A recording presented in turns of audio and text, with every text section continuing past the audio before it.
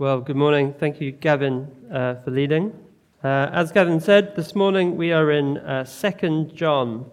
It's on page 1025, if you've got a church Bible. 1025. I don't think 2 John is one of the most well-read letters in the Bible. Basically, John 1, 2, and 3, he's writing into the same situation, in a sense. He's writing to a congregation who have become divided over what is true, what is biblical truth. And in the end, this has led to a split in the congregation, a congregational split over biblical truth. That's something that a lot of you and a lot of us have experienced in our time. And so you'll know that this can be a painful time. It requires recovery and healing. And that's a big part of what John is providing. So let's read it. 2 John. The elder to the elect lady and her children, whom I love in the truth. And not only I, but also all who know the truth, because of the truth that abides in us and will be with us forever. Grace, mercy, and peace will be with us from God the Father and from Jesus Christ, the Father's Son, in truth and love. I rejoiced greatly to find some of your children walking in the truth, just as we were commanded by the Father. And now I ask you, dear lady, not as though I were writing you a new commandment, but the one we have had from the beginning, that we love one another. And this is love, that we walk according to his commandments. This is the commandment, just as you have heard from the beginning, so you should walk in it. For many deceivers have gone out into the world, those who do not confess the coming of Jesus Christ in the flesh. Such a one is the deceiver and the antichrist. Watch yourselves, so that you may not lose what we have worked for, but may win a full reward. Everyone who goes on ahead and does not abide in the teaching of Christ does not have God. Whoever abides in the teaching has both the Father and the Son.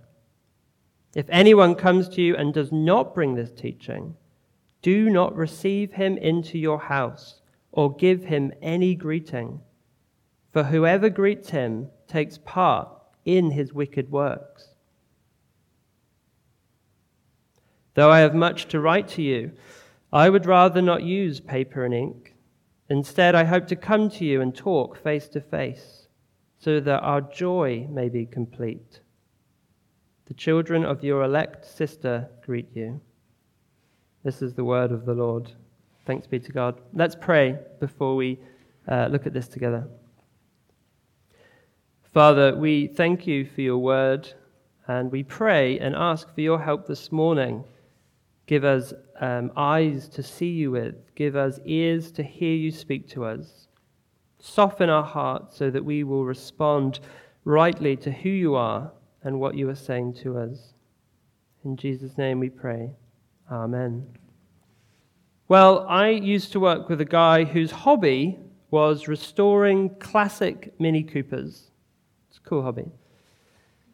And at the start of the process, when it's sat in the garage and all the pieces are all on the floor, and it's a long way from being restored to its former glory, sometimes he would come into work and he'd be really gloomy and downhearted. And usually it would be that the night before he just couldn't get the right piece to fit, or another part went wrong, or it was cold and dark. And in the end, what kept him going, kept getting up every day to put this mini together to restore it, was just knowing what it would be in the end. Finally enjoying the Mini Cooper out on the road and doing what it was made to do. Now, one of the most extraordinary things about coming to Christ is that he shows us what it means to be truly human. Turns out a lot of what we see of humanity in history, but also of today, it falls short from the way God made us to be. Now, we tend to focus on the negative aspect of things like our weakness, our sinfulness, how far we fall short from the way God made us to be. But there's also the positive aspect. Christ is at work restoring us. He's carrying us out of the fallen condition of fractured humanity and restoring us to be who God made us to be and what God made us for. This is what happens to us individually as we come to Christ and collectively. The church, if you like, is Christ's workshop where we best see humanity being restored. So how do we respond when things become difficult? When we are ourselves or the church that we're in just feels like it's in pieces and it's going nowhere. Take, for example, the congregation John's writing to. They've been through a division over false teaching. There's been a split in the congregation. It feels like there's been a rupture. People have left. And so there's going to be pain, there's going to be doubt, there's going to be confusion. So how do they respond? Or how should they respond? Well, they have to pick up the pieces and keep going. They need to remember that they're a work in progress. Church is not perfect. It is a picture of restored humanity, working towards what will be in the end, a process of Christ making true humanity as God created us to be.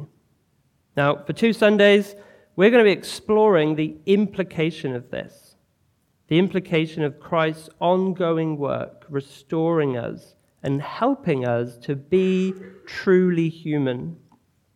And this morning, our text is the letter of 2 John, and we'll see 3 ways he reminds his congregation what it means to be part of Christ's restoring work. Let's start with the cause of the difficulty in John's congregation, the false teaching John's congregation had to defend themselves from.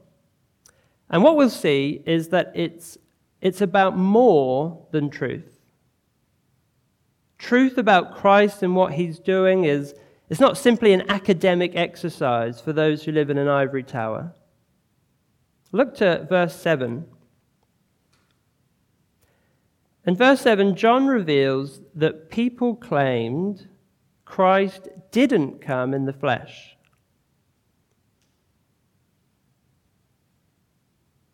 In other words, Christ was not fully human. And this would be a big problem. It's in his being human that Christ restores our humanity. God took for himself a fully human body so he could fully restore our humanity. He had to truly be one of us and live the life we were created to live in order to restore the rest of us. If you lose Christ's humanity, you lose any hope of rescue and restoration. There's a really important phrase in the history of the debate about Christ's humanity. What has not been assumed has not been healed. Meaning, any part of humanity Christ didn't take, then he can't mend it. I'll say the phrase again because it's a really important one. What has not been assumed has not been healed. Or as someone said a bit more poetically, the good shepherd carries home on his shoulders the whole sheep, not its skin only. Christ became human, so through him we could discover who God made us to be and what he made us for. So you see, this congregation, they're defending more than truth. How they participate in the very work of God's restoration project of humanity depends on it. And every church today faces the same dynamic. Whoever denies the truth of the Bible raises a problem that's about more than truth. I wonder if you picked up the repetition of truth and love in the opening verses. John says, verse 1, he loves this congregation in the truth. If you look to verse 4, we see that John is encouraged that the congregation went to battle over the truth. He's glad to have found them walking in the truth. But now, verse 5, now they must love one another. Walk in truth and love. And as we follow his argument through verses 4, 5, and 6, in a very typically John circular fashion, we see how he ties in walking in truth and love with walking according to God's commandments. I rejoice greatly to find some of your children walking in the truth, just as we were commanded by the Father. And now I ask you, dear lady, not as though I were writing to you a new commandment, but the one we've had from the beginning, that we love one another. Or as the NIV puts it, I think, walk in love.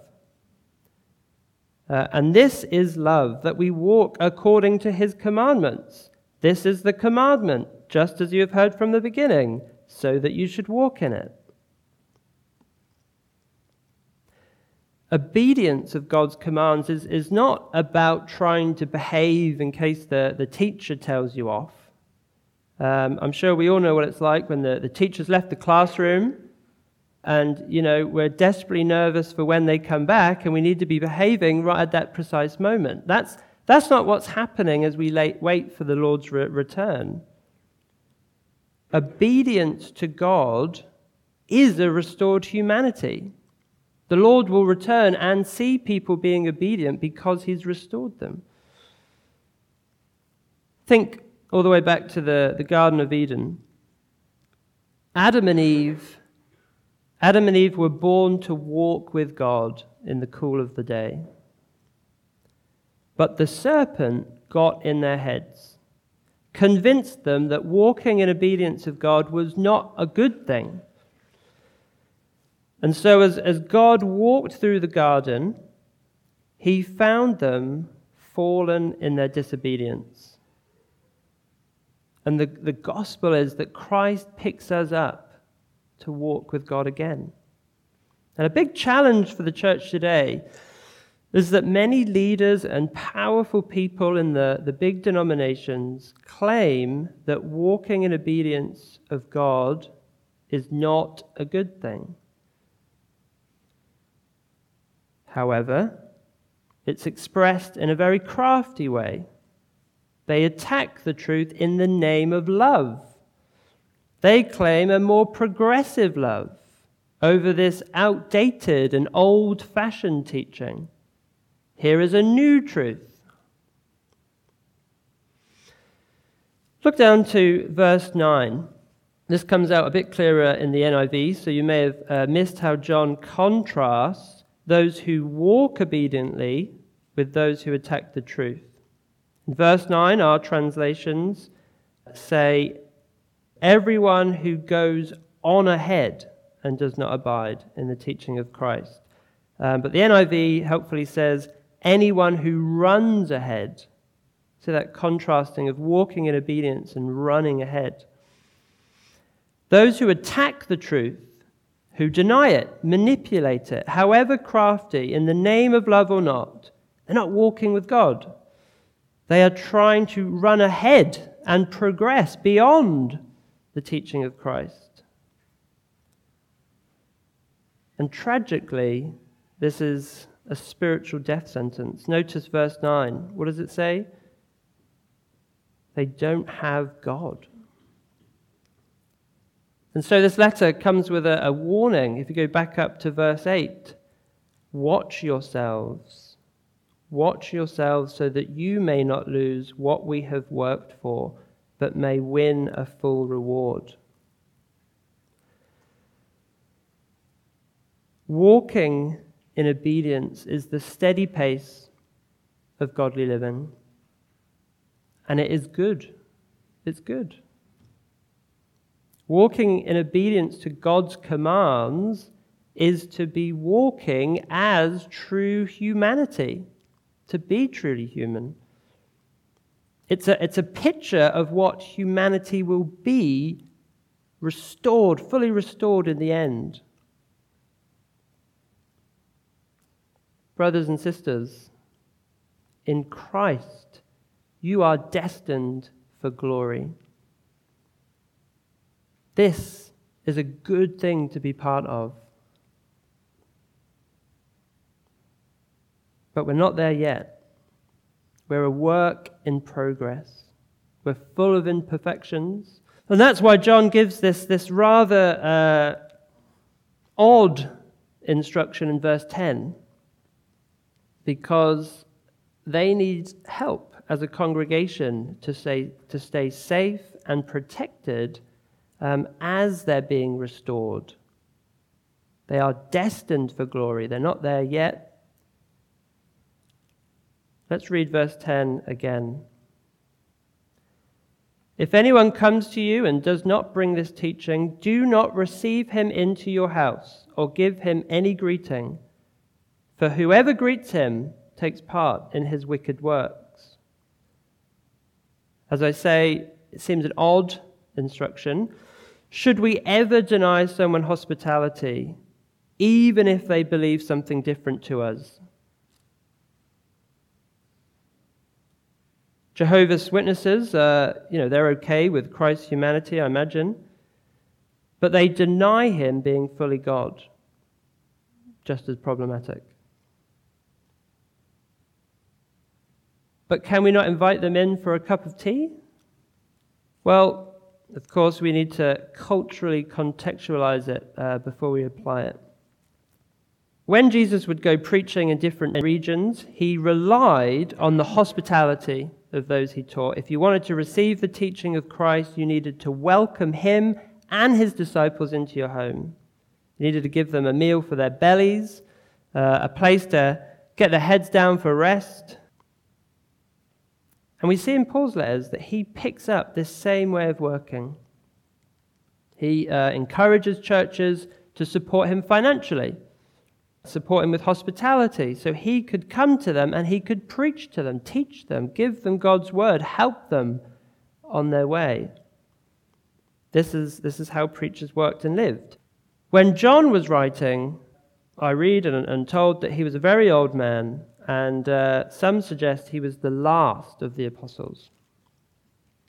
Now, that means the gospel, it's growing, but so are the amount of traveling preachers with a false gospel, false teachers looking for a pulpit to peddle their lies. So what John is saying in verse 10 is that you cannot partner and support the ministry of these deceivers. That's what it would have meant back then to welcome them into your home. Okay, so remember, early church, gathered for worship, we're in someone's house. And the guest preacher would have been a guest in their house. So imagine I invite us all over to our home in the colonies. It would be a bit intense, be a bit crowded. And I say, we're doing worship this morning. It's amazing. Here we go. And here comes our preacher today. He's just got up. And he comes downstairs, and it's the last person you would expect one of our churches to employ. They don't even have a Bible with them, maybe. And they just tell you all these different things that are very popular from the world today and just feed them into us as a church.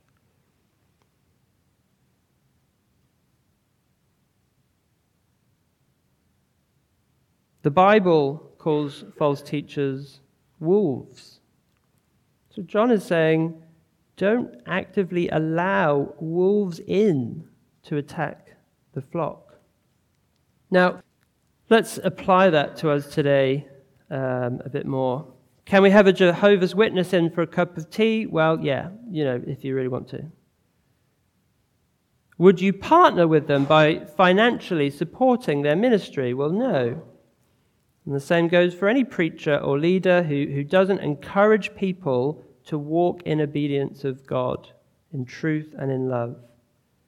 Have them round for a meal, give them a bed for the night, be genuine loving friends with them. Spend as much time with them as you like. But we're not going to invite them to preach from the pulpit. We're not going to give them money to support their ministry. We're not going to recommend their books or podcasts as being helpful for growing in holiness, because they're not invested in what Christ is doing, and quite simply can cause us harm. Edinburgh North Church was born from a very similar battle for the truth, just like John's congregation. And we've seen this morning, that this is about more than truth. It's more than an academic exercise that we're standing up for.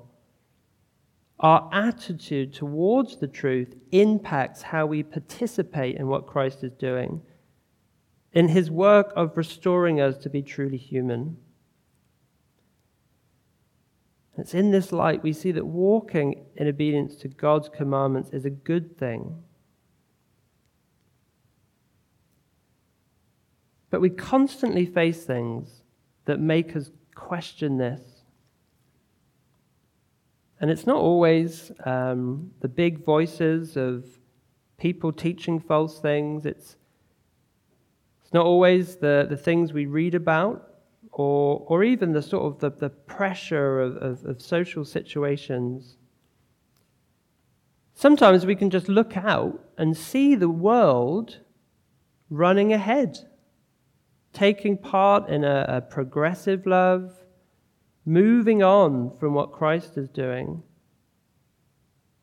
And quite simply, we can feel like, wow, we've been left behind. Maybe we are old-fashioned.